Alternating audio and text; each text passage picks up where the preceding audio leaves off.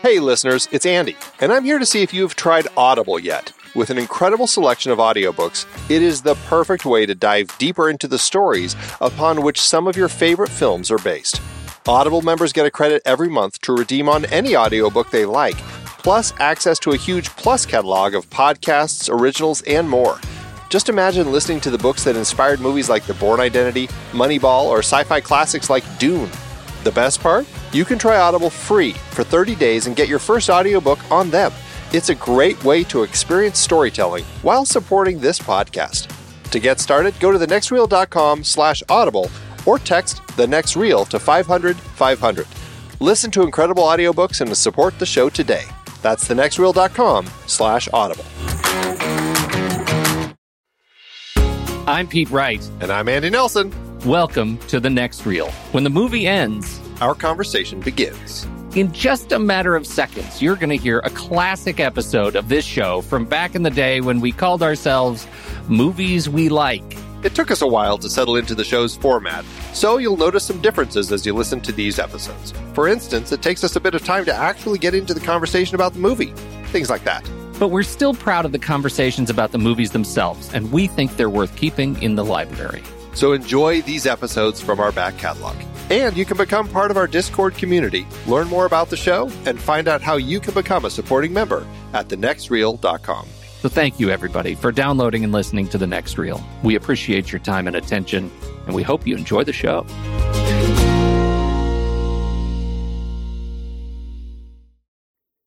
I got him, Andy. This is my only big news of the week.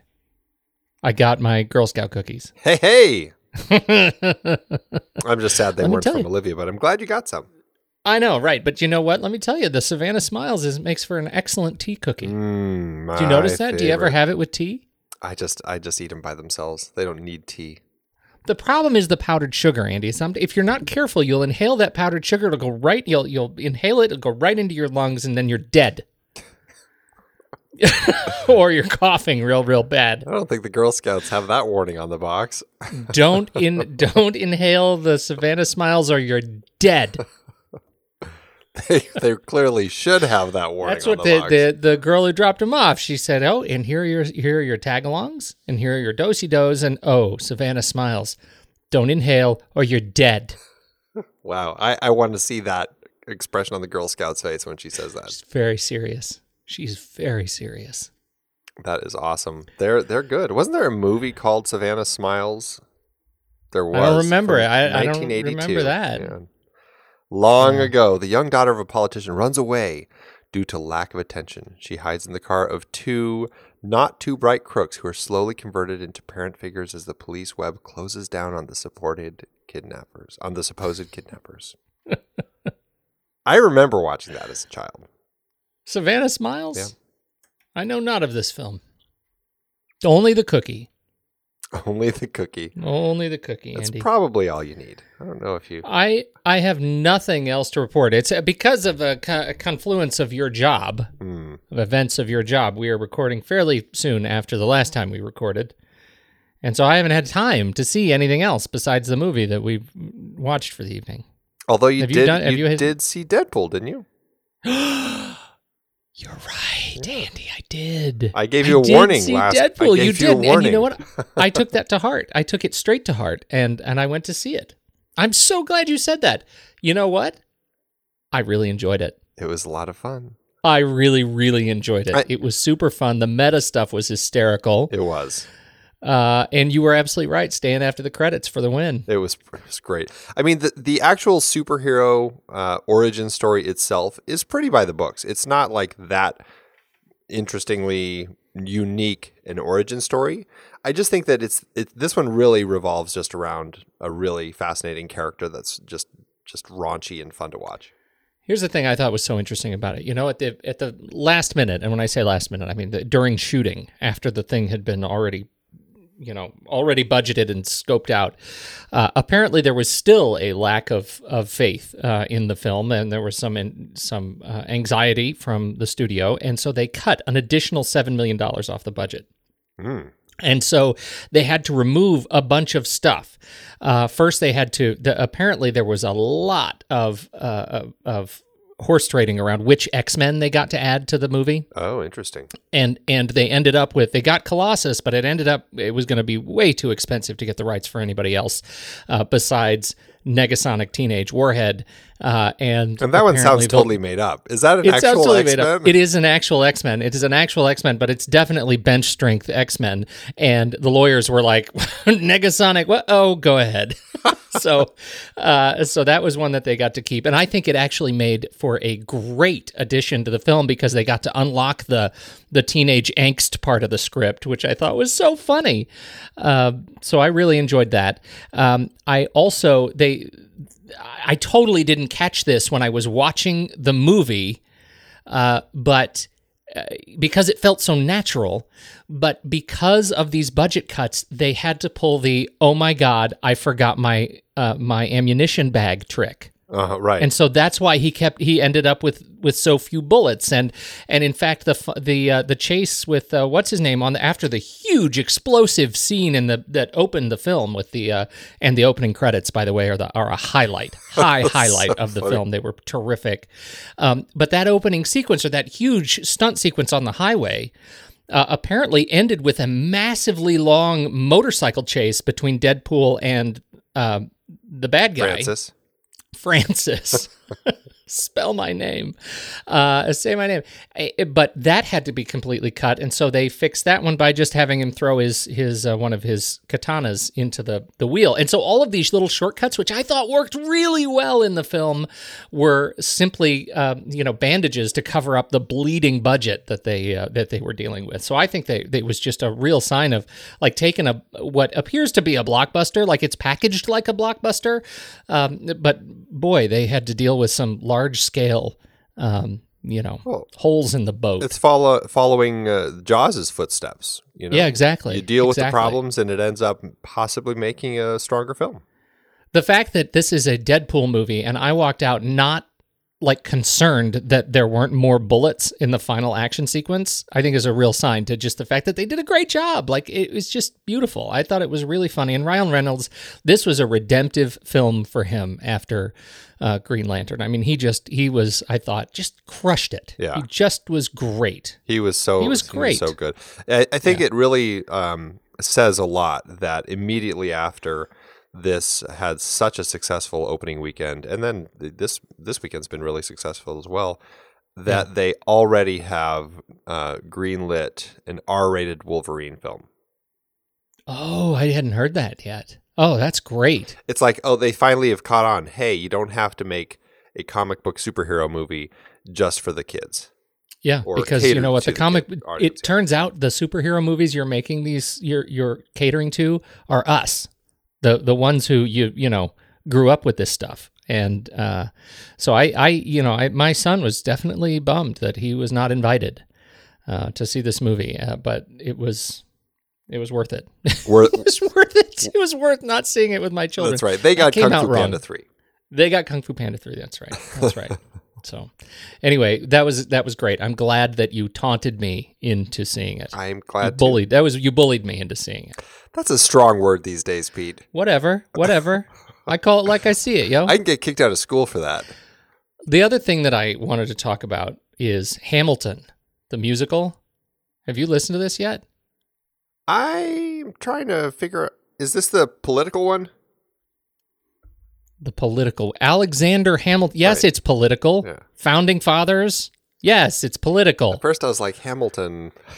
I couldn't figure out which Hamilton. Then I just, No, I know nothing about it. Are you talking about? Hamilton, like the appliance? I don't know. Hamilton Beach? Could be some guy named Hamilton. No, dummy. Yes, it's the musical. It is. It was one of those things I was introduced to a while ago. Somebody said, "Hey, you got to listen to Hamilton," and I only listened to like the first song, and I thought, "Oh yeah, no, it's a hipster rap musical. That's great." And that was my bad because, oh my goodness, it is amazing, and it's a sing through, right? Like the entire thing you listen to.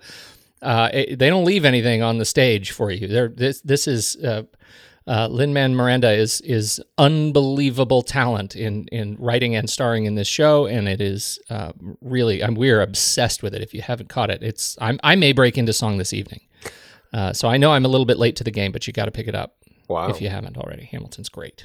Wow. What a sales pitch. Yeah. I haven't. I've been so busy listening to Hamilton, I have not finished my next James Bond book, so that'll have to come next week. I see. Gotcha. At least you're still plugging away with those. As they say, Andy, please let my life serve as a warning to others. Shall we begin? Shall we tell the people where we're from? Where are we from? This is the Next Reel on RashPixel.fm, everybody. I'm Pete Wright, and that there is Andy Nelson. Hello, hello, hello. And we spoil movies. Tonight on the show, the fourth in our series on great films and their remakes, with our second remake of the bunch following our fantastic discovery last week of the gang drama Infernal Affairs. We have Martin Scorsese's 2006 remake, The Departed. Before we get into that, you should learn more about us at thenextreel.com, subscribe to the show on iTunes, or follow us on Twitter and Facebook at The Next Reel. And if you've ever had a cop in your crew that you had to smoke out real hard, you should head over to The Next Reel's Instagram, #PonyPrize, #GuessTheMovieChallenge. And with that, let's head on over to Scotland and check in with Stephen Smart, who can't seem to stop dunking his head into a bucket of ice. Hey guys. Last week we stepped back to the early 40s with I Walked with a Zombie from 1943, directed by Jacques Tourneur and starring Francis D. and Tom Conway. Congrats to @FegFay who guessed it on Image 4. You're entered once again into the 2016 Pony Prize hat. As always, a new challenge starts on Monday. So thanks guys, and see you later. We have a little bit of follow-up from our dear friend of the show, Ben Lott, with the Blot Spot. Yes, Ben writes in and says, I adored See, this is that dang adjective. It's wordplay, Andy. I adored Infernal Affairs. It had me on the edge of my seat the whole way through. I cannot remember the last time I watched a movie and had no idea what would happen in every single scene. Each new plot twist was a surprise. The acting was great. The look of the film was amazing. But what really stood out to me was the story. The idea of two moles on opposite sides of the law trying to track each other down is absolutely fascinating. I love this movie from start to finish. Now I can't wait to watch the American remake. Your rank 137, my rank 12. Oh, man. You know, that 12 feels so much better for me this week. And we got blocked. We got Oh Brother blocked. I think that's going to be in our glossary now. The Oh Brother block. That's what it is. It feels like it's been a year. It's always that accursed Oh Brother. I'm telling you that this film, Infernal Affairs, has aged so well for me. Yeah, I think it has for me as well. It's just some of the issues that I have with the women, but I still. It's a really strong, really, really strong film, and it certainly should be higher. Yeah, it should. But mostly in the spirit of Tommy Handsome, who says there will be no re-ranking. We are going to leave it right where it is. The algorithms never lie. If I could get that Andy, out. I think it's time. Let's do trailers.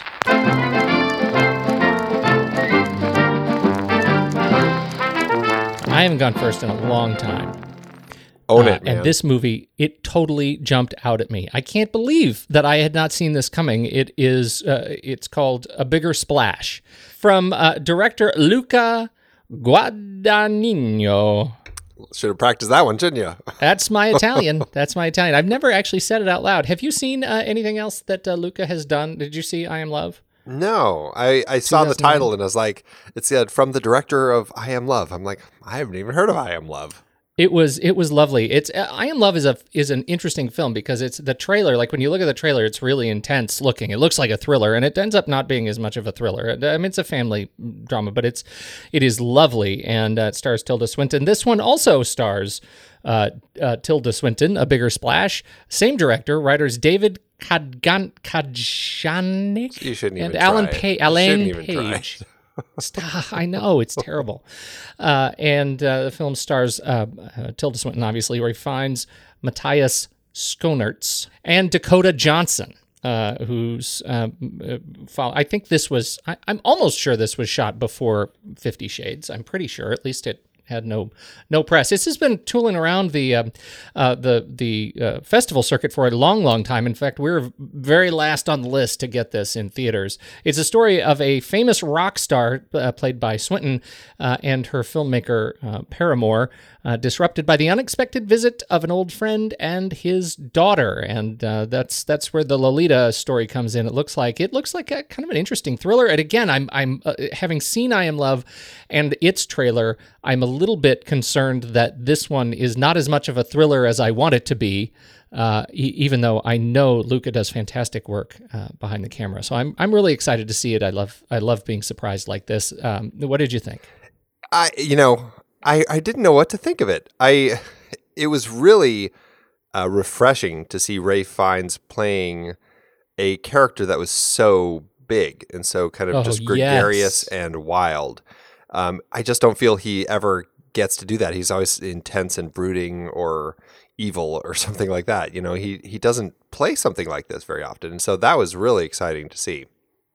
And then, the trailer really takes this dark turn toward the end. And I was like, okay, so it seems kind of like a character relationship drama for a little bit. And then it kind of got into a little bit of kind of a thriller sort of thing. And then it seems like there was a murder in the pool. I was like, there's a lot of stuff going on in this. It could be really interesting. So, I think it would be an interesting watch. I don't know a whole lot about Luca, like I said, but Luca is actually, after this, directing a remake of Suspiria with Dakota and Tilda. We just talked about that, didn't we? With Abraham Benrubi. With Abraham Benrubi, right. Yeah. That's one of the catalog of weird that we're supposed to check out. Yes. So I'm going to have to go watch the Dario Argento original and then be ready for this one. And I looked it up. It's Guadagnino. Luca Guadagnino. Luca Guadagnino. There you go. Anyway, our Italian friends have been watching this film since September 6th when it opened at the Venice Film Festival, and just followed by just about everywhere else in the world until us on May 6th we get it, and then Turkey will get it on May 6th. So May 4th for us, May 6th for Turkey. Our friends and listeners in Turkey, mark your calendars. Excellent. There you go. Excellent. What's yours? Well, my trailer, it looks like a fun, just kind of a crime thriller sort of film. It's Bastille Day, and it has the fantastically awesome Idris Elba in it, along with Richard Madden, who, anyone who's fans of Game of Thrones still might be mourning his death. I know I am. It was certainly a brutal one. That was a tough one. It was a really tough one, but this film looks really good. Elba plays a former CIA agent who embarks on an anti-terrorist mission in France with a young artist and pickpocket, as Richard Madden's character turns out to be. And it looks like a really interesting combination of these two kind of teaming up to figure out this, who made this bomb and track this thing down. And kind of going rogue and all of that. I love the look of this, and I just love, Elba is kind of like my pick for the next James Bond. I think that he's just so fantastic. I think he's got a great look. I think he could really carry the character. I think it would be a really interesting a direction to go with him playing James Bond. I would be thrilled to see that happen. And I think absolutely, and I think this gives a good opportunity for him to kind of pull some of that James Bond action hero sort of stuff. So, I'm pretty excited. James Watkins is directing it. I'm trying to see what he did. Nothing that's very big. He did The Woman in Black with Daniel Radcliffe, and then before that, Eden Lake. So not a lot of stuff. He's done some writing as well. So it looks like a really fun sort of action film. I'm excited to see it. What about you? I think he needed this film because of all of the speculation around Elba's potential, his name getting floated for James Bond. He needed this film. He needed this film on the big screen. He needed this film with global distribution. He did that it was a series he did on BBC where he played what was it called? It was a cop film or a cop series that is on Hulu now that looks terrific. And I never caught it, but it was that same sort of vibe in just the little bit of trailer that I saw that comes out of this film. I feel like he needed this to prove that he has the presence to be able to pull off that a Bond. Yeah. And so I am really excited about it. He looks great. You're absolutely right. Seeing Rob Stark on there, not as Rob Stark, was a real gift. I'm glad to see him get on the big screen too. At least I found out he survived. Right. It wasn't a real after the Red Wedding. I'm really looking forward to it. And the song they used in the I didn't even need to see the trailer. As soon as I heard the song, it's Jungle by X Ambassadors. It was used in a Beats commercial back in 2014 during the World Cup, and I just fell in love with that tune. It's been on heavy rotation around here since then. So hearing that in this trailer, I was like, I don't need to see anymore. I'm just going to see the movie. I'm just going to go. The song is just so good. It's probably not even. It's not even in the movie. I don't even care the trailer. Just hearing it in the trailer was enough. Nice. It was Luther, the TV show that you were talking about. Luther, that's right. Yeah. That's exactly right. Yeah. Well, this opens July 13th, so just in time for some summer action. I love it. I'm in it. Excellent stuff. Hey, Pete. Yes, Andy. If we're not going to make it, it's got to be you that gets out, because I'm not capable. I'm Irish. I'll deal with something being wrong for the rest of my life. When I was your age, they would say we could become cops or criminals. What I'm saying is this. When you're facing a loaded gun, what's the difference? This is not the regular police. This is the state police. We are an elite unit. This is who we're after. Frank Costello. You won't be paid as a regular cop, but there's a bonus involved. So what do I do? The Departed, Andrew, 2006, directed by Martin Scorsese. Written by old Billy Monahan. You remember old Billy from the block? Oh yeah, Billy Monahan. Yeah, that's terrible. Neither of us really. Yeah, that's just bad. No, neither of us. No, we're from Colorado. Cameron, we apologize. I have to tell you, Andy, I had a hard time turning this movie on. I almost did not want to watch it because my memory of it was that it was a strong film. I had some strong opinions of it at the time. I had not seen Infernal Affairs the last time I watched The Departed, and so my memory of it was good. I did not want to watch this again because I was worried. I was worried that it would not hold up as well as I thought that it should have. And I'm going to tell you, it did not. It is still a fine film, but it absolutely did not hold up in now that I have Infernal Affairs in my catalog. Huh. That is surprised me on a few key points. This is, of course, the story of an undercover cop and a mole in the police as they attempt to identify each other while infiltrating an Irish gang now in South Boston. And this is Leonardo DiCaprio plays the cop who is embedded. He's an embed in the gang. And Matt Damon plays the gang member who's an embed in the cops. You remember what an embed is. Oh, here we go again, don't yes. Don't you, Andy? Oh, yes. Don't you? Yeah, no, it's important. And Jack Nicholson plays the crazy guy, not so loosely based on Whitey Bulger. And there you go. Cast also includes Mark Wahlberg, Martin Sheen, Ray Winstone, Vera Farmiga, who's awesome in everything she touches, and Alec Baldwin, who turns out he practically delivers the Always Be closing speech. I love that guy. Anyhow, so among other people that are fantastic in this film, that is the setup for the film tonight. Give me your shot. What do you think? I still really like it. I really enjoy this film. I do also have some issues with it, but I've kind of always had those issues with it. I don't know if my opinion dropped that much.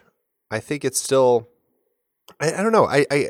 I'm torn. It's a really strong film, and I think I still like it more than Infernal Affairs.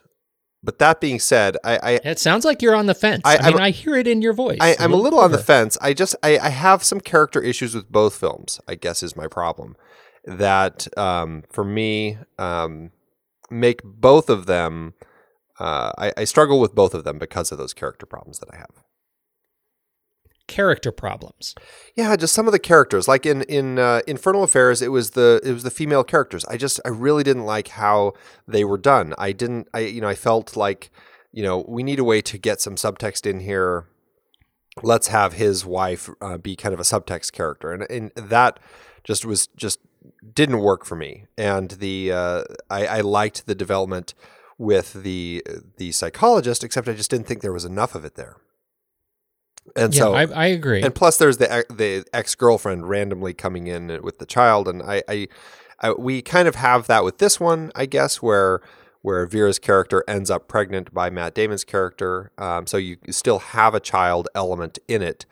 I find it more interesting that it's all one woman, and you have this combination of those three characters.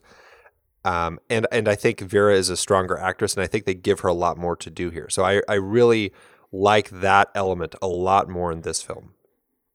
Okay. I think you're right. And it's interesting, though, isn't it, that here we have, in the other movie, at least we have, three women that are underwritten. And here we have one that is, and that's really it. There's one woman in the film. Well, yeah, and that really there is and right. You could make a case. I'm not saying I'm making it, but you could make a case that this film also has women problems. Underwritten women. I think it doesn't have underwritten women problems. I think the women characters that are here are written well. It's just it's underwritten the number of women. Yes. That's it. It's if we're doing math. And I'm not saying I want to do math on the show. That's my job. But it's not good. So anyhow, I hear you. Let's talk first about the adaptation, because this was it's funny. This is William Monahan, who is a Boston local. He is he says he wanted to capture the world that he grew up in, and this was an original script. Or I should take that back. It wasn't an original script. He had always adapted Infernal Affairs. It didn't always have the Whitey Bulger piece to it. Right. That was infused later as they realized, hey, we want to do this Whitey Bulger story, and here's a movie that we could, squish these things together and meet both of our objectives. And so he says he wanted to capture the loyalty and connectivity of the Irish community in Boston. And he said in an interview, he said this was by no means ever intended to be a Whitey Bulger story. That it sort of ended up there, but that was never the intent. And from what I read, Jack Nicholson is actually the one who wanted something more with it, and kind of got them to add that element to it. Right, and that was what I like the way Scorsese puts it is, no, we never really intended, we never really said as we were publicizing it that Nicholson was Bulger, but let us say we were quite confident in that character.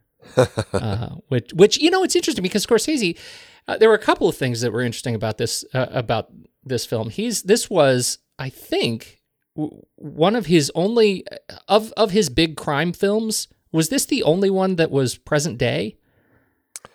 I think every other film that he had done, Goodfellas, Casino, like they were all period films in some way, shape, or form. Yeah, I guess so. I'm trying to think through them. I mean, other films that he's done have been of the time, like Taxi Driver. But if you're talking specifically of his crime films, right, of his crime films, yeah, which I guess I think they were, and so I think that's an interesting. That ends up being kind of an interesting element to how he does a film. We were talking about William Monahan. I derailed myself, but my challenge with the script is that, in reading interviews with him, he says, he said, I really wanted to do more than make a straight up remake of the original film.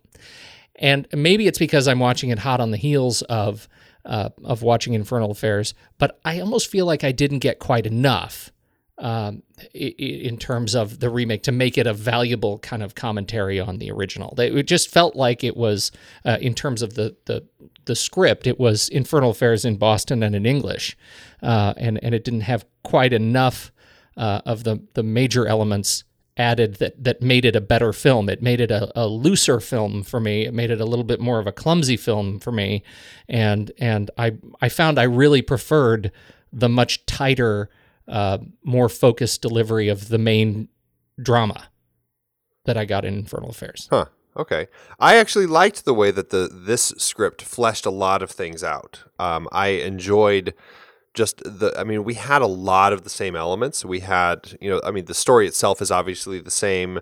For the most part, the FBI informant was added on, but we had the two moles and kind of their search for each other. We have, the overall thing, then all the way down to specific scenes. Like we've got the conversation over the golf course when he's kind of given the promotion. We've got the conversation with the two thugs as they are eyeballing everybody around them, looking and saying, "Oh, they're all cops." Right. So they pulled a lot of specifics and a lot of big things out and brought it over. But I liked that there were elements that, I don't know, they just felt a little more fleshed out. Like I actually liked the reasoning that Monahan built into this script as to why Matt Damon's character ends up killing Frank. The reason in the Infernal Affairs seemed to be more like, he made a decision to kind of go on the good side all of a sudden, and so he killed his boss there in the parking garage. Here, I liked that there was a little bit more of a confrontation between the two of them, and it felt a little more natural. So I liked some of the development and the way that they played with that more in this film. I can see that. I agree with you on that final point too, though. I think that the relationship between Colin and Frank is an important one in this film that I think they deliver, or at least they deliver on better in the climax of the film.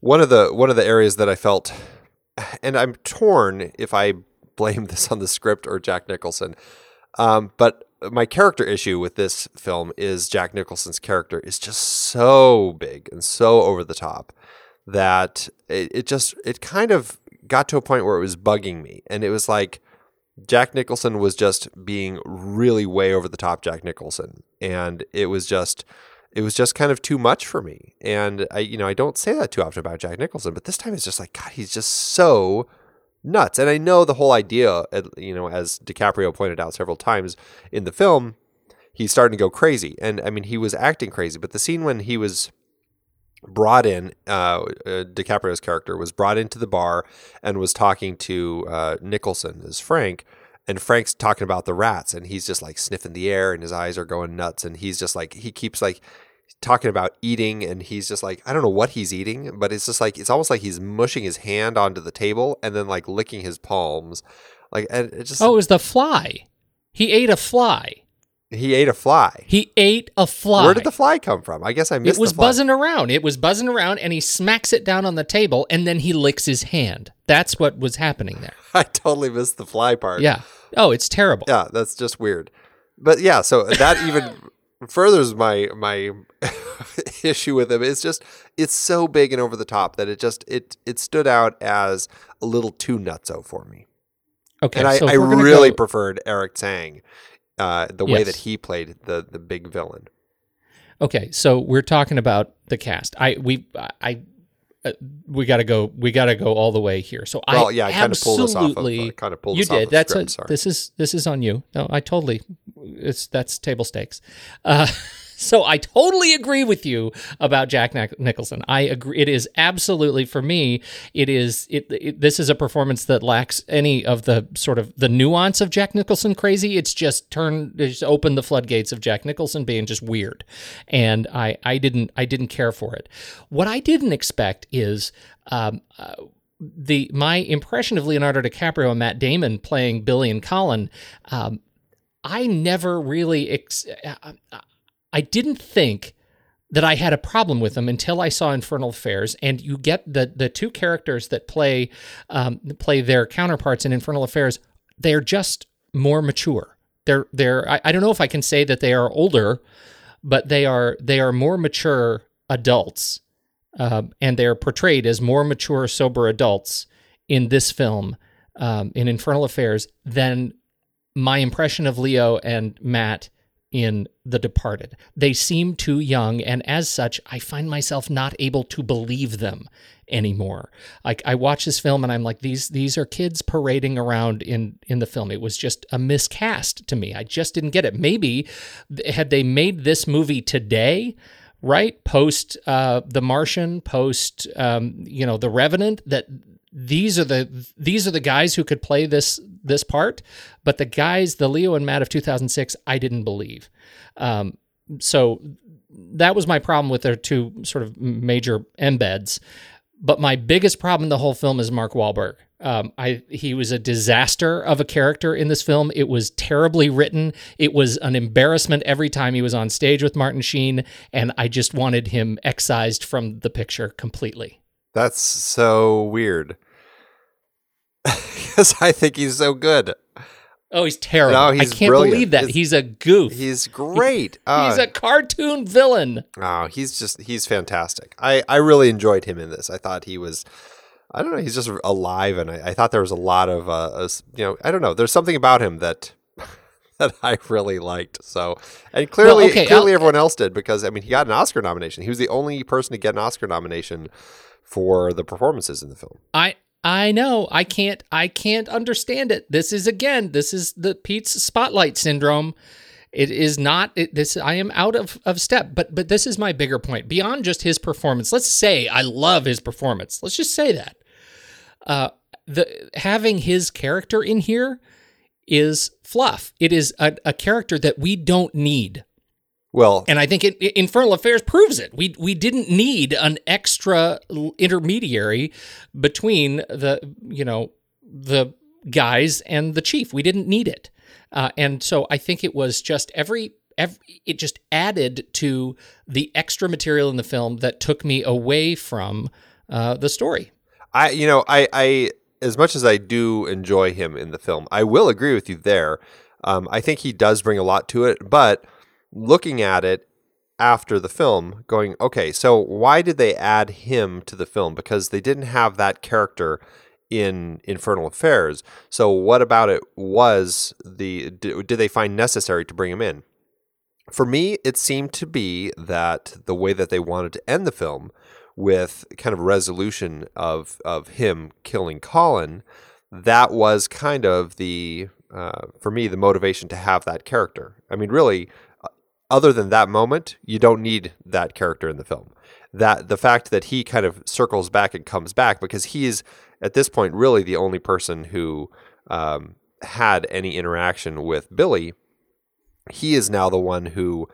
My assumption is that, in the envelope that Billy had given to Dr. Madeline Madden, Vera's character, it was something like, find Sergeant Dignam and give him this information, and so that Dignam could kind of resolve the situation with Colin. That was my impression of how all of that worked out, and I think it works. I like having this type of an ending.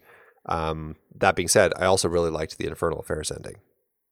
Yeah, I that's sort of my take on it. But bottom line for me is I think I'm also seeing a big hole in the relationship between Martin Sheen and Alec Baldwin. I would have loved to have seen more on-screen sort of head-to-head between those guys, and I think there was a way to write Wahlberg out of Dignam's character out of the film and have a more interesting, tighter, more compelling, more sort of explosive relationship between the leaders of the police force. That was my biggest disappointment in the film, and it ended up tainting, I think, a lot of my earlier impressions of the film when I'd seen it years ago. And I'm being a little bit intentional. So you did have that problem when you first saw it with Martin or with Mark Wahlberg. I have always had that problem with Mark Wahlberg. I have always had that problem. He's just he's a clown. Now, I want to say I'm being sort of willfully kind of bullish on this film. I still actually enjoyed the film. I enjoyed the film, but it's no longer ranked higher than Infernal Affairs. In fact, on my Flick chart, it's pretty ridiculously low. It's in the 500s. compared to Infernal Affairs, which is in my top 40. Wow. And mostly because it couldn't get past Inglourious Bastards. Like it's just, it's out there. It's a good, solid film, but it's not as good and solid as the rest. I think, back to the direction, Scorsese is just, he is so good at these kind of crime dramas. And I think his youth kind of growing up in Little Italy, the consultant on this film, the crime consultant is the organized crime guy Right. from the Boston Police Force, Tom, what's his name? I've escaped his name. Anyway, he says, Marty has a beyond working knowledge of organized crime because of where he grew up in New York. Like, this is a guy who just so happened to be intimately equipped to tell stories like this. And this film absolutely demonstrates that in a really interesting kind of tableau. So I do like the film. So anyhow. Tom Duffy. Tom Duffy, right. Yeah, I really like it. I guess I'm still a little torn which one I really prefer, because I definitely have issues with both of them. But I feel like I still prefer this one more because I appreciate the development, and actually I really enjoy the integration of the Bulger story into this, and that FBI element, and the reason that kind of Matt Damon's character gets so mad at Frank at that point. I think that's a really interesting element to have brought into this. So yeah, I agree. I think I'd still go for this one. What did you think of Johnny Depp versus Jack Nicholson as kind of I can't comment. I haven't seen Black Mass. You haven't seen Black Mass? No. What did you think? They both are really big and over the top as the particular character. I mean, Johnny Depp is more straight out creepy as the Bulger character.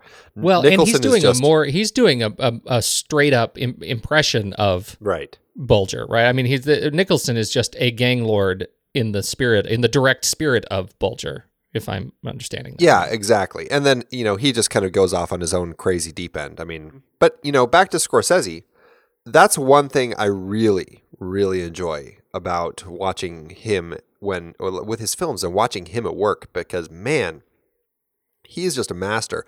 He knows how to put a film together.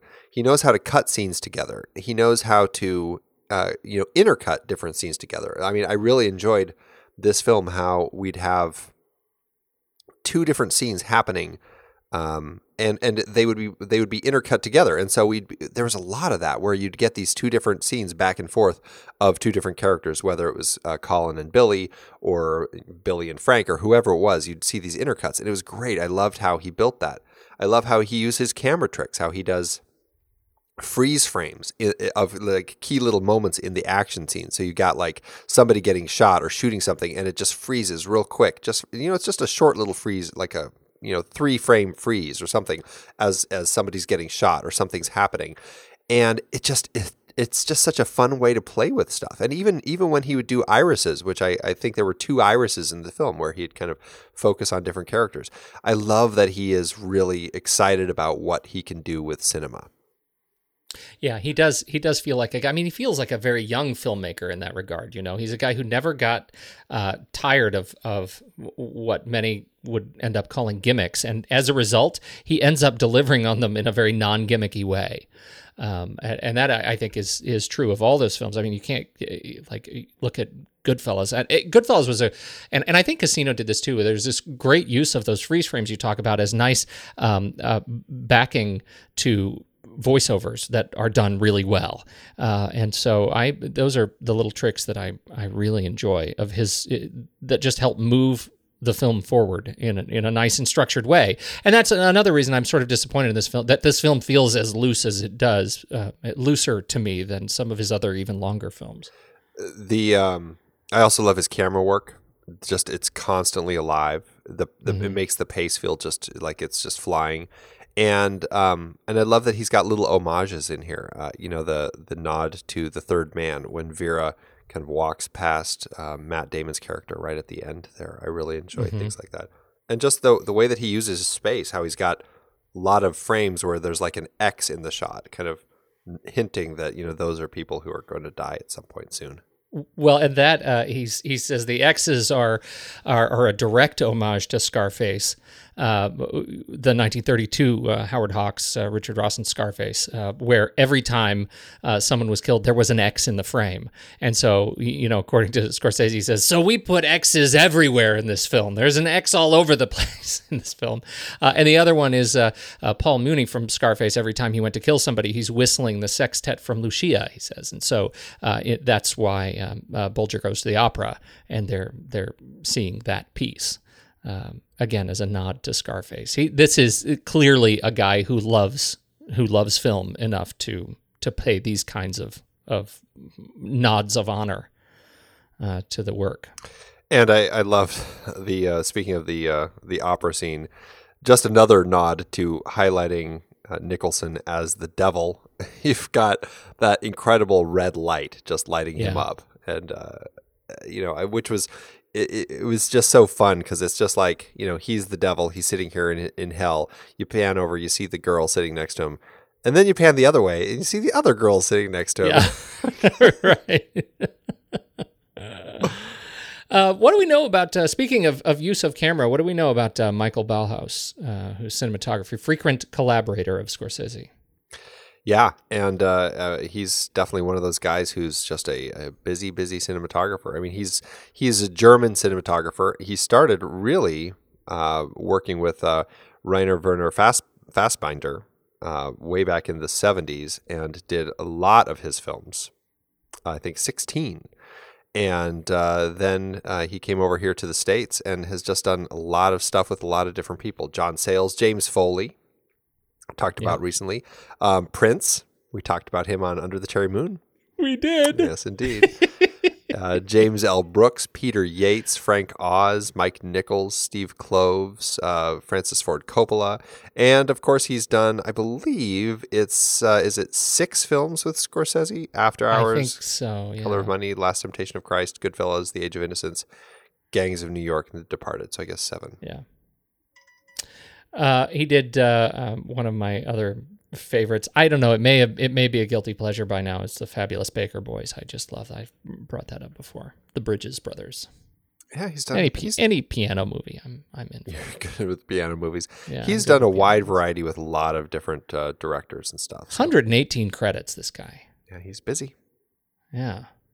Still kicking, but I don't think he's done. I mean, 3,096 days in 2013. I did not see a German film, looks like. Did you see it? No, and he hasn't really done much since then, has he?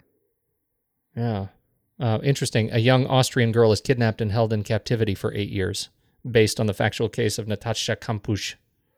There's a lot of that. Kidnapping stories are tough. Ay. Jeez. Anyway, the film, let's see, production design, Christy Zea. This, it's a film that I think it captures the stereotype that I have in my head of Boston. Yeah. Does that make sense? Like, it feels like it satisfied what I needed to see. It feels really authentic. It feels authentic to what I know about Bulger and about his behavior. Now that, I mean, we're seeing this film now in a new context. Like, at this point, he was still on the run when this film came out. And so, we have more information about Whitey Bulger than we ever had. And, now 10 years later. And so, what we know about him and his behavior in Boston, how he sort of ran South Boston, I think the film captures it really well. Yeah, and that's something that I kind of forget that, he was caught 5 years after this, arrested in California. Watching this, I kind of forgot that he had actually been caught. But yeah, it was one of those interesting stories, man. He's quite a character, and it's just a dark figure. So it did. I think you're right. This film, the production design definitely rang true to South Boston. Like, I felt like I had been hanging out in the town, and maybe that's just because there seems to be, like, with this and the town and other films, it seems like that's kind of become a place to tell these sorts of crime stories. Yeah, I guess. Sorry. Sorry, Boston. The film, let's see, Thelma Schoonmaker won the Oscar for editing this thing. One of the Oscars of this film. What did you think of the way it was cut together? I loved it. I mean, I already said I love the way that they intercut the different stories.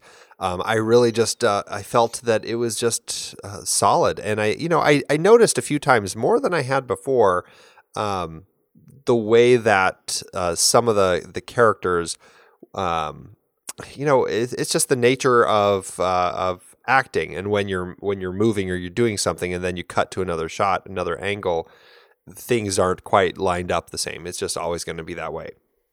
That's why your script supervisor stays so busy. But there were definitely some times that I noticed this time when, like, Jack Nicholson, after he breaks the cast off of Leo's arm, pulls out his money and throws some money on the table and says, "Oh, go get this fixed." And I noticed, the way that he throws some money down, and then it cuts to another shot, and he still had some money in his hand. It was in one hand and not the other. And then it cuts and it's in the other hand, and he throws money down. And it's done so smoothly that I don't think I would have noticed, except maybe I was just weirdly paying attention to that for some reason. But it's just, I think that there's, I think it's always a challenge for editors to have to find ways to cut things like that when actors do things that might not line up. And I think that she does it really well because, I did happen to notice it in this particular case, but I think it happens so often where you don't necessarily notice it. It just goes really cleanly by. So, plus I just think that she paces the story well, and she's able to tell it well, with this long story. I wonder what. Is there a way to find out just how many straight feet of footage goes into the average Scorsese film? Is there a website that tracks that? Like, just how much, just straight feet was shot? That's information that I doubt the studios ever release.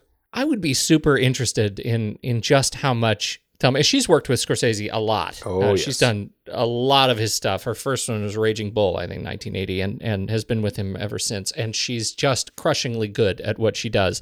But I don't have a sense of what his reputation is for, overshooting, for just, how much coverage does he get that he throws at her, and just that they end up sorting out.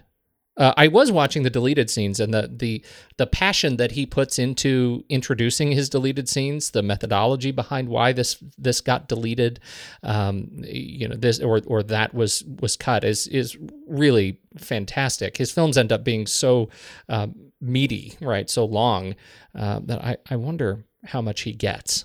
That's an interesting thing for me. I don't know, but they did start actually 3 years before Raging Bull with Who's That Knocking They did? at Was My that Door? not the first one? Oh, yep, you're right. There you go. No, good I think she's great. I mean, she's been nominated for 7 Oscars, and she won 3 times, all for films with him: Raging Bull, The Aviator, and this. She's a solid editor. I like her. Yeah, really good. We've talked a little bit about the cast already, about Leo and Matt. Do we have anything else to say about Billy Costigan and Colin Sullivan? I do really enjoy. I just enjoy those characters. I do feel that, I don't know, maybe differently than you, I felt Leo and Matt worked great in the roles. I really enjoyed the sense of these two guys in there. I mean, they're both, early to mid 30s when they made this. And I liked that sense of this story with, some cops that were, in the first, 10 years of their career. I don't know. I liked the feel of them in their. But see, that's interesting because in Infernal Affairs, they placed the story later in their careers. He had been doing his undercover bit for 10 years. Yeah. And I think I just appreciated the seasoning that he had in the organization more. I got a sense that, it's funny. I had a better sense that his character in Infernal Affairs had done worse things even than DiCaprio in this Scorsese version, even though we saw him do really bad things to people, stomping on their heads in the bar. I mean, it was just awful things to people. And it still didn't feel like as seasoned a thug as I got in the original. You don't see what I mean? Like they're just straight up level of maturity. That doesn't ring any bells for you? Well, I mean, it could just be that Tony certainly looked older. I mean, I think he just looked older. But it didn't bug me. I mean, they felt like totally legit cops. I mean, or cops / criminals. I didn't have any issue with it. I thought it was fine. If anything, I would say, I did feel that Leo emoted his sense of concern about stuff that he was doing maybe a little more on the nose than Tony did. Like he wore it on his sleeve more when he had to like punch smash the guy in the face with the picture or shoot him in the leg or whatever. I mean, it did feel a little bit more like I could tell. Yeah. Like if I was one of Whitey's guys or Frank's guys, sorry, I should say Frank, not Whitey. If I was one of Frank's guys and I saw that look on Leo's face, I would be like, is he really up for this? Yeah. I think he just telegraphed a moment. Yeah, totally agree. But I agree, and it bugged me. Yes. I really enjoyed Martin Sheen in this film. I think that he is like a brilliant guy to kind of play the police chief. I think that I don't know, I just think he's really good as Queenan in this film. When have you, I think I mean this seriously, when have you not liked Martin Sheen in a film? Good point. I love Martin Sheen. I adore that guy. Just about everything I see him in. Yeah, you're right. He's always good. I mean, The Dead Zone, he's great. What else have we talked about with him? I feel like that might be the only thing. I think that's the only thing we've talked about. But he's fantastic. She's just fantastic. Yeah. So much TV stuff. Yeah.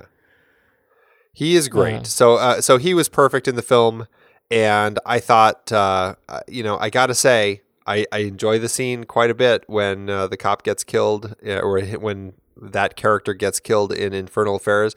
But man, do I love the slow shot of him falling in this film. Down past the X's? Yeah, just in the windows? Just kind of the slow fall as he falls out of frame. I think that's just a stellar Scorsese shot. I really agree with that until he hits the ground. And for me, there was something really important about having the chief hit the car so that his head is eye level with the cop in Infernal Affairs. And having Martin Sheen hit the ground and splatter is gross, and it's shocking, and it achieves that. If that's its singular goal, it achieves it. But we lose that bit of intimacy that we get with the eye to eye. That I found myself, and we talked at length about it last week. That was a really powerful moment, and for me, this moment in Departed totally deflated as a result of the staging. Interesting. Is that? I mean, I'm not just. I think that's it's a valid point. I don't know if I felt the same about it as far as having that need to have that shot, but I can definitely see your point. It's an interesting one. All right, Vera Farmiga. I just love her. Farmiga. I like her so much. Farmiga. She's a terrible therapist. Really, maybe a great therapist, but a terrible judge of character. Who does that with the guy who says he's going to go out and get drugs and kill himself? Who does that? And then she says, "Get out of my office." I don't. I love terrible therapist. I love that scene though, because it's clearly just a huge button pushing scene, and it just shows that it's she struggles like anyone else, I guess. Well, that's the thing that I love so much about her portrayal of this, and I didn't the first time I saw it until after I sort of got to know her a little bit better and watched her doing some interviews on it, that when she says she loved the character because this woman is so strong and smart and so wildly misguided in her choices and allegiances, and she's just fundamentally broken, that really made her appeal to me. I felt like I understood her a little bit better than the first time I saw it when watching her character this time. It seems like she makes some really crazy, stupid choices, but I feel like those choices are grounded in real relationships and real character that is at great depth. And again, to your point, maybe I'm coming at her character and liking her character so much because Infernal Affairs was, so bad in terms of the way it portrayed any of the female characters. Yeah, it really was. Have you seen any of Bates Motel? No, not a single episode. I haven't either. It's on my watch list. I think Netflix just added it, so I need to start watching that one. That might be my next show to watch. I've heard nothing but good things. I know. Me too. My watch list is so long right now, Andy. What am I going to do? I don't know. Find your own Groundhog Day so you can just... I need it. I need it bad. There you go. Anything to say about Ray Winstone as Frenchie? He's always an actor I kind of struggle with. I don't know why. Yeah. I still enjoy him quite a bit. But if there was anyone that I felt was a little off, it was him. And it's just like, gosh, I couldn't quite tell. And again, I acknowledged a few weeks ago on our film board that I'm not necessarily a great judge of accents. But he was the one that was like, I don't know if he's quite there as far as getting that Boston accent. Because he seemed kind of like he was having some difficulty with it. Was that just me? I don't know. I'll tell you, I'm a terrible judge of Boston accents in general, so they all sounded a little off to me.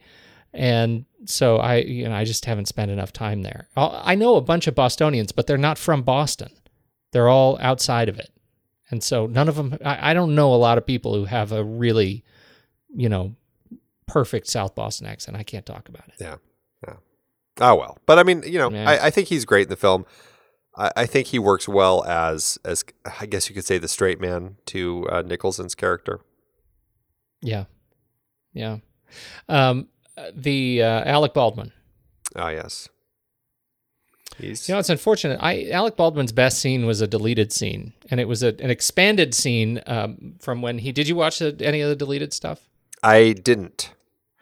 There's an expanded scene. It's the same sequence that he dips his head in the ice, and he has a much richer kind of monologue that he delivers to young Matt Damon, where he's talking about the role of a cop and a catch and what it means to be successful, and it's great. It's a great sequence, and it was sadly cut.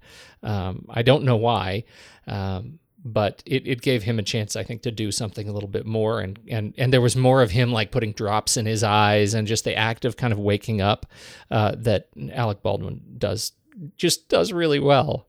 So I missed that. Otherwise, I just it's tough to do wrong for me with Alec Baldwin too. He's in that Martin Sheen category. Yeah, he is. He's great. His I think he has one of my favorite just character moments in a Scorsese film, and it's when he's in The Aviator, and he was like the head of the competing airline or something. I can't exactly remember, but he just had one line in there that just cracked me up, and I when it comes to thinking of him with Scorsese, like that's the moment I always go to.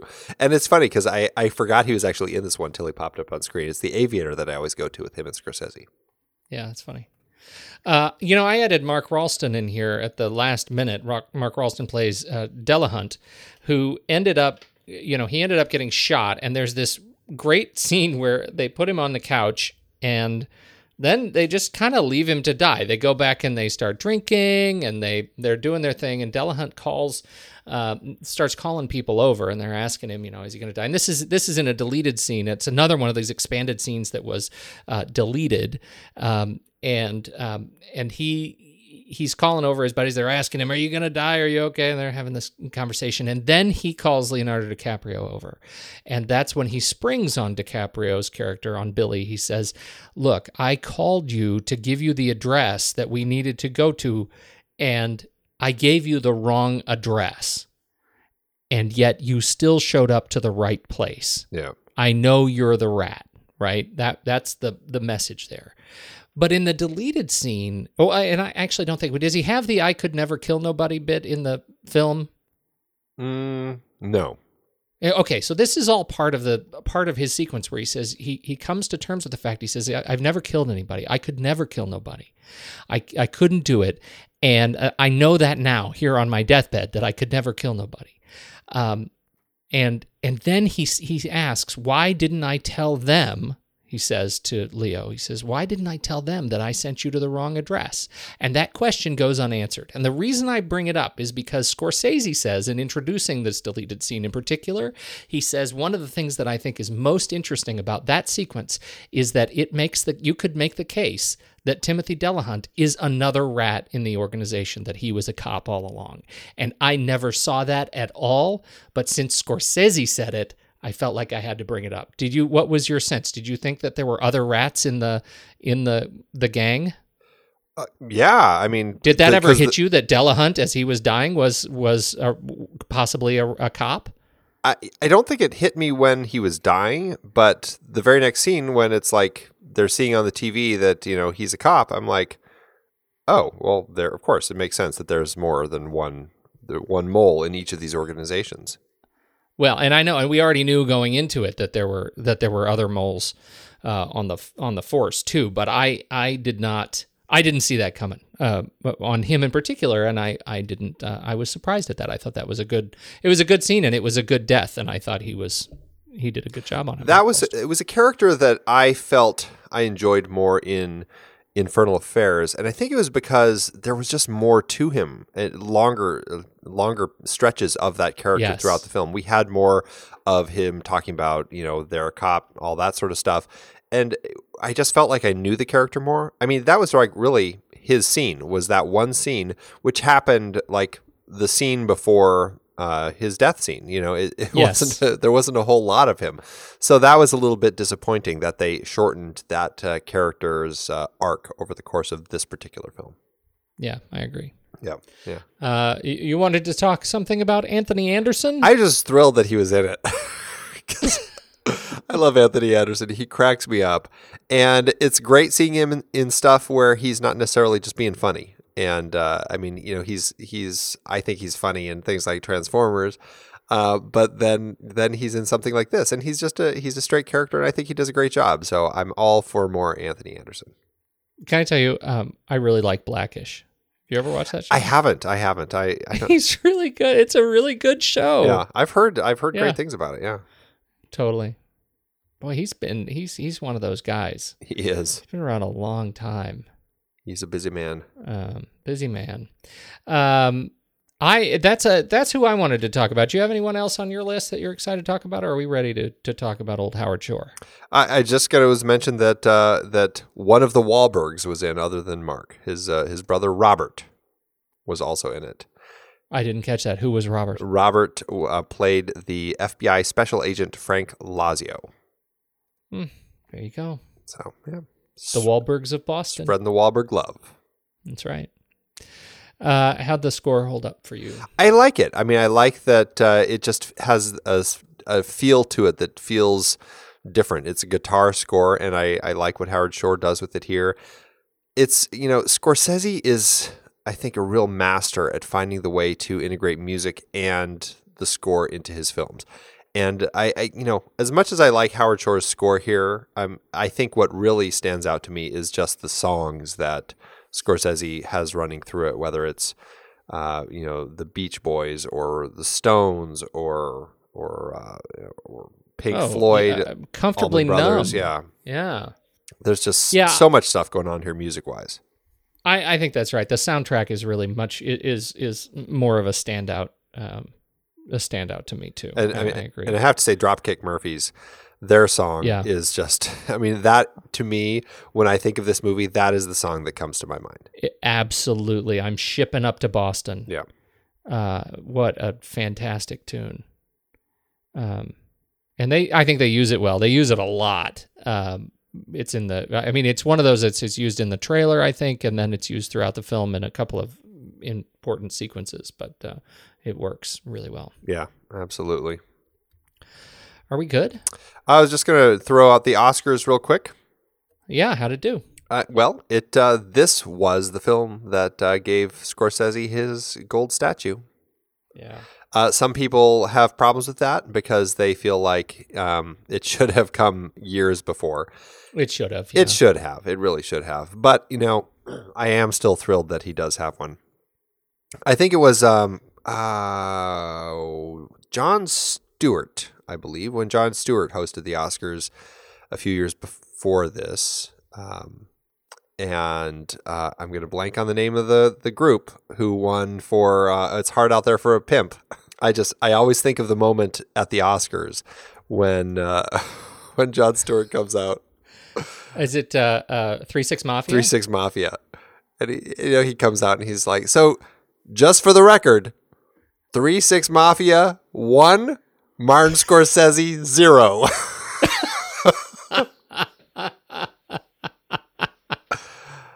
And that always made me laugh. And That's pretty good. always thought about that.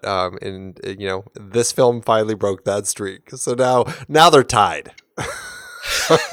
Scorsese and his entire catalog is tied up there for 3-6 Mafia. Oh, so funny. Oh, that's good. So funny. But yeah, it was nominated for Best Picture, and it won.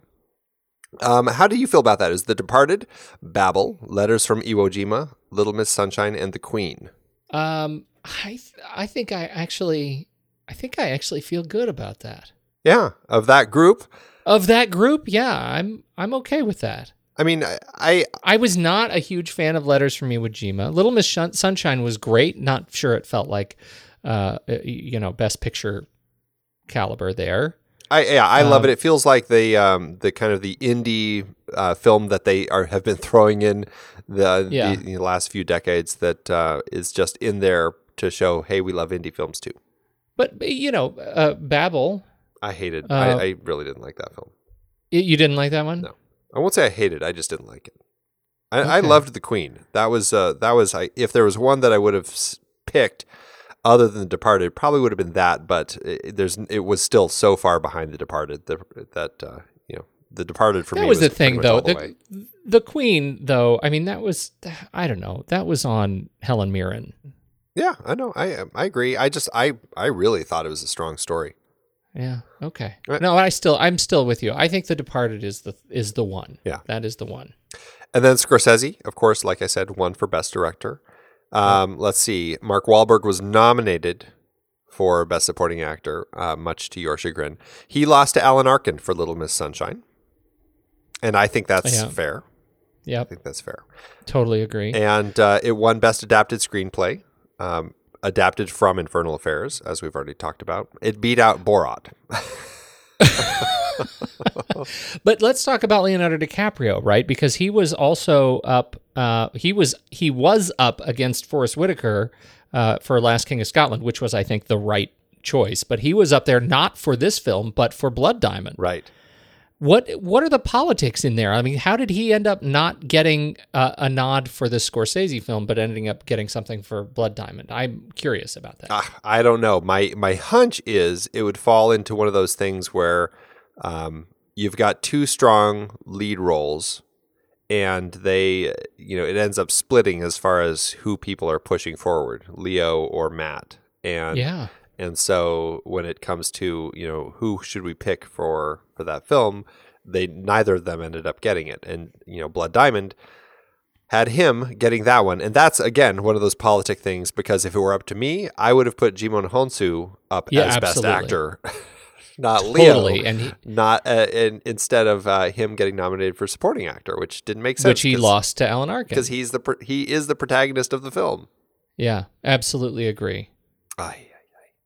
Isn't it interesting, though? I think if there was anything, what did you think of Eddie Murphy in Dreamgirls? I didn't see it. Distracted. You didn't see it?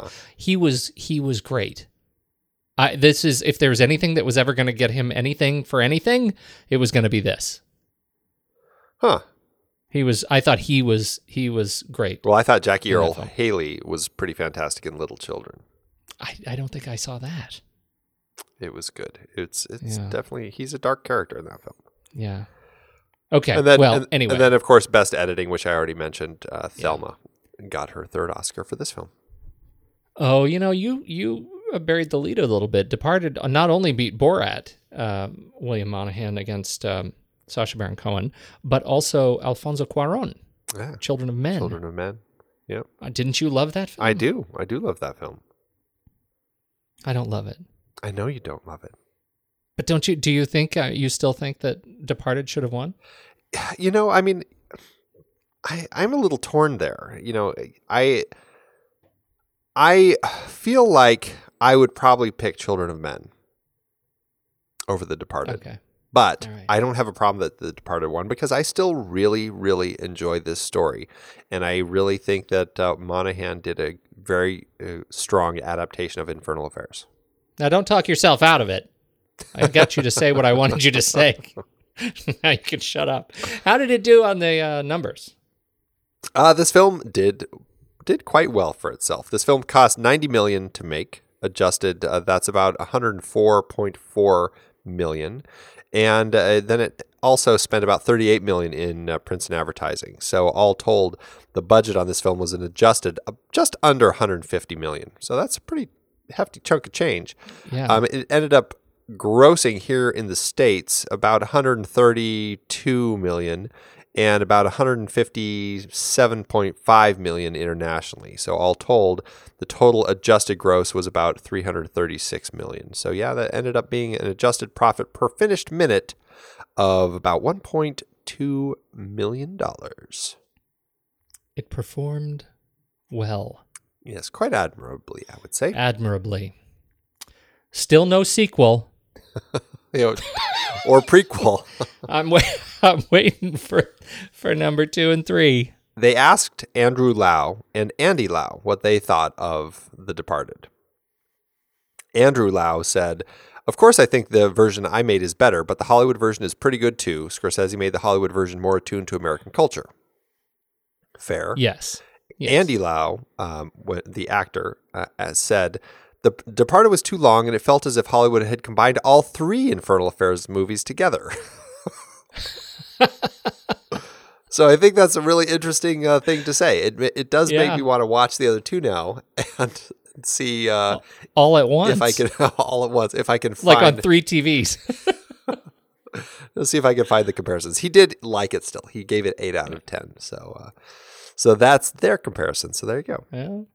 I like it. I'm ready. I think we should probably jump in and rank it. Let's do it.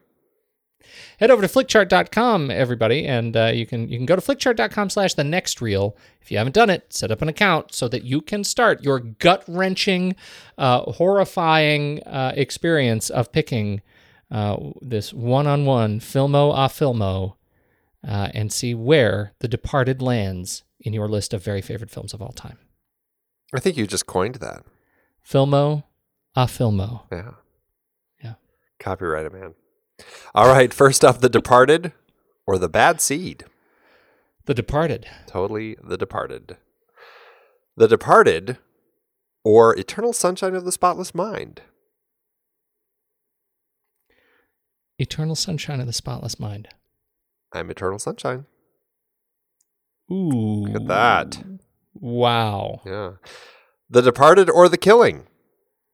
I'm doing The Killing. Why? The story structure, I think, is so fascinating. I don't know. I mean, while I think the narration might feel a little dated, Sterling Hayden's character in that is a really strong, crime character, and I enjoy him quite a bit, and I enjoy the way the story unfolds. I really enjoy that film, and I think that it's for me, it's Jack Nicholson's performance in The Departed stands out as kind of just too much. Yeah, and I'm The Killing. That's it. It's so weird. I don't think it bothered me as much until this viewing. I feel like if Scorsese had cast somebody else to play that character, I feel like it would have made an even better film. Yeah. Okay. So there. That's it. That's The Killing. The Departed or Thank You for Smoking? Thank You for Smoking. Yeah, I'll do Thank You for Smoking. The Departed or Viridiana?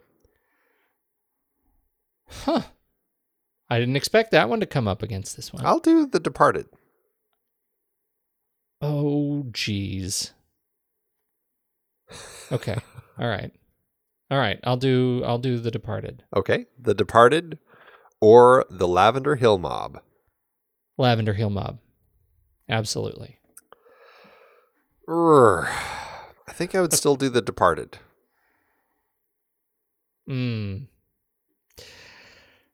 Oh, how much would I do The Lavender Hill Mob? Oh, Alec Guinness. He's great. Eiffel Tower. Yeah. I really had a good time with that movie. If I'm thinking side by side, filmo, I'm Lavender Hill Mob. We're gonna have to go to the mat. All right, let's do it. All right, One, two, 3. Rock, paper. Oh, you got it. There you go. The Departed or High Noon? The Departed. Oh, The Departed. Yeah. All right. Well, there we have it. 104. Didn't break the top 100. Nope, but it's pretty stinking close. It's in the top 50%. Yep. Yeah, it is. That's probably fair. Yeah, it's. I'm okay with that. Yeah, it dropped a little bit in my book. This had been a 5-star film for me, and I don't think it is anymore. Or are you looking at a 4-star or below that? For me, it's about 3.5. Is that a 3 or a 3.5? Well, I'm still at 3.5, Andy. How do you want to do that?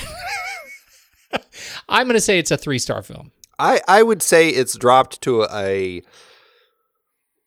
Oh gosh, I'm torn between 4 or 4.5. I feel like I'm at 4. I feel like this is now at the same level as Infernal Affairs for me.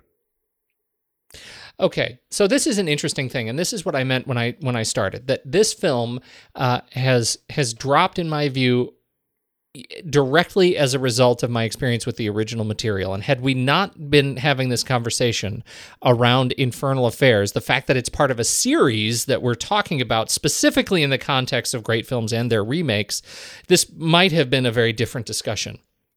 Had we done The Departed first, I think it would have been a different discussion. And as a result, I feel pretty comfortable with that 3-star. I don't know, I don't know how well that is going to age on me. Does that make sense? Like, we're watching them so close together, and I still feel a little bit burned by this one. It's still Scorsese, and he's really good at this work, at bringing so many people together to make such fantastic crime films.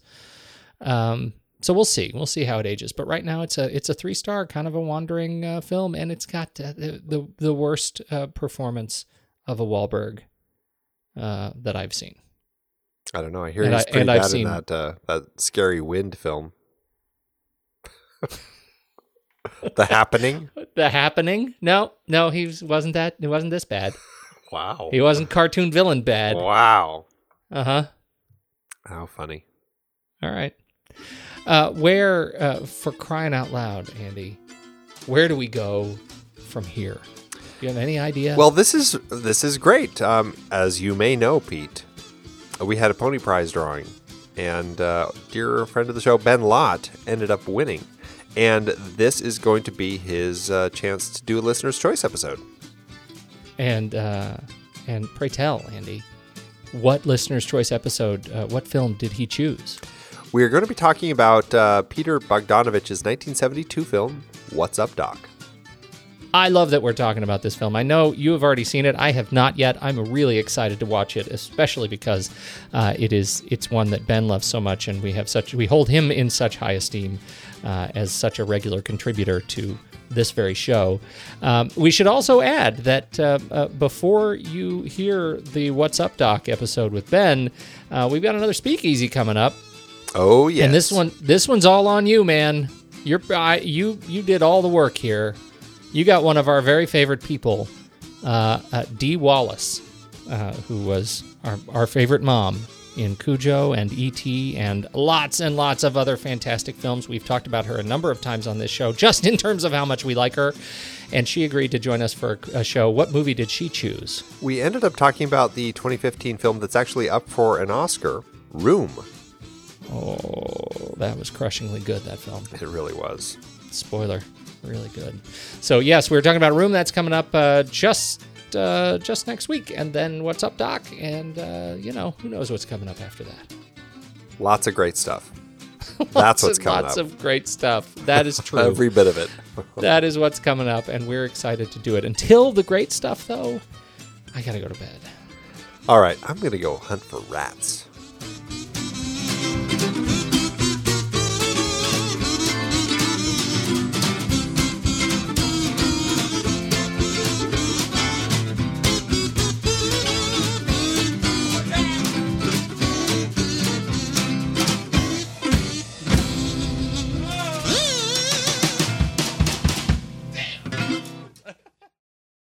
Amazon giveth, Andy.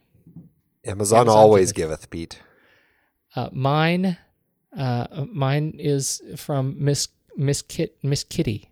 Mrs. Kitty. Oh, don't confuse. No, you don't want to mess that up. Confuse the two. No. She's distinguished. I just kept waiting for this movie to be over. It was agonizingly long. There were no redeeming characters, and shooting everyone in the movie in the head got a little repetitive. This is an excellent example of how just because you have big names involved in the movie, it doesn't automatically make the movie good. I wish I could have those few hours I wasted watching this movie back. 1 out of 5 stars from Mrs. Kitty. Mrs. Kitty. Mm-hmm. Well, I have a 1 star also by Landrew. Not Andrew, it's Landrew. No, right. Who says 1 star because ingenious plot twists and hopelessly illogical surprises are 2 completely different things. It's hard to read because it's full of ellipses and it still ends in an exclamation point. So I'm like, after an ellipses. I'm not sure exactly what emotion Andrew is trying to project there. Incredulity, Andrew. I think that's it. That's a good one. And as always, thank you, Amazon.